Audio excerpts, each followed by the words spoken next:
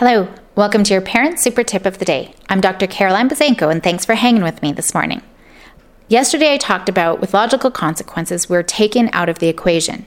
That's why collaborating with our kids to create logical consequences, especially with kids who are wanting more control or tending to be retaliating, is really important because it can be tricky with these types of kids. My youngest fell into this category because she would tell me my choices are mean, even if she's the one who came up with them.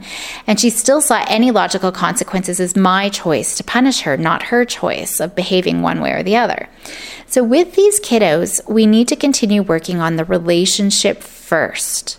Doesn't matter how much collaborating we do, although effective, we need to make sure that relationship is sound. So lots of unconditional positive regard and lots of reflective listening is needed.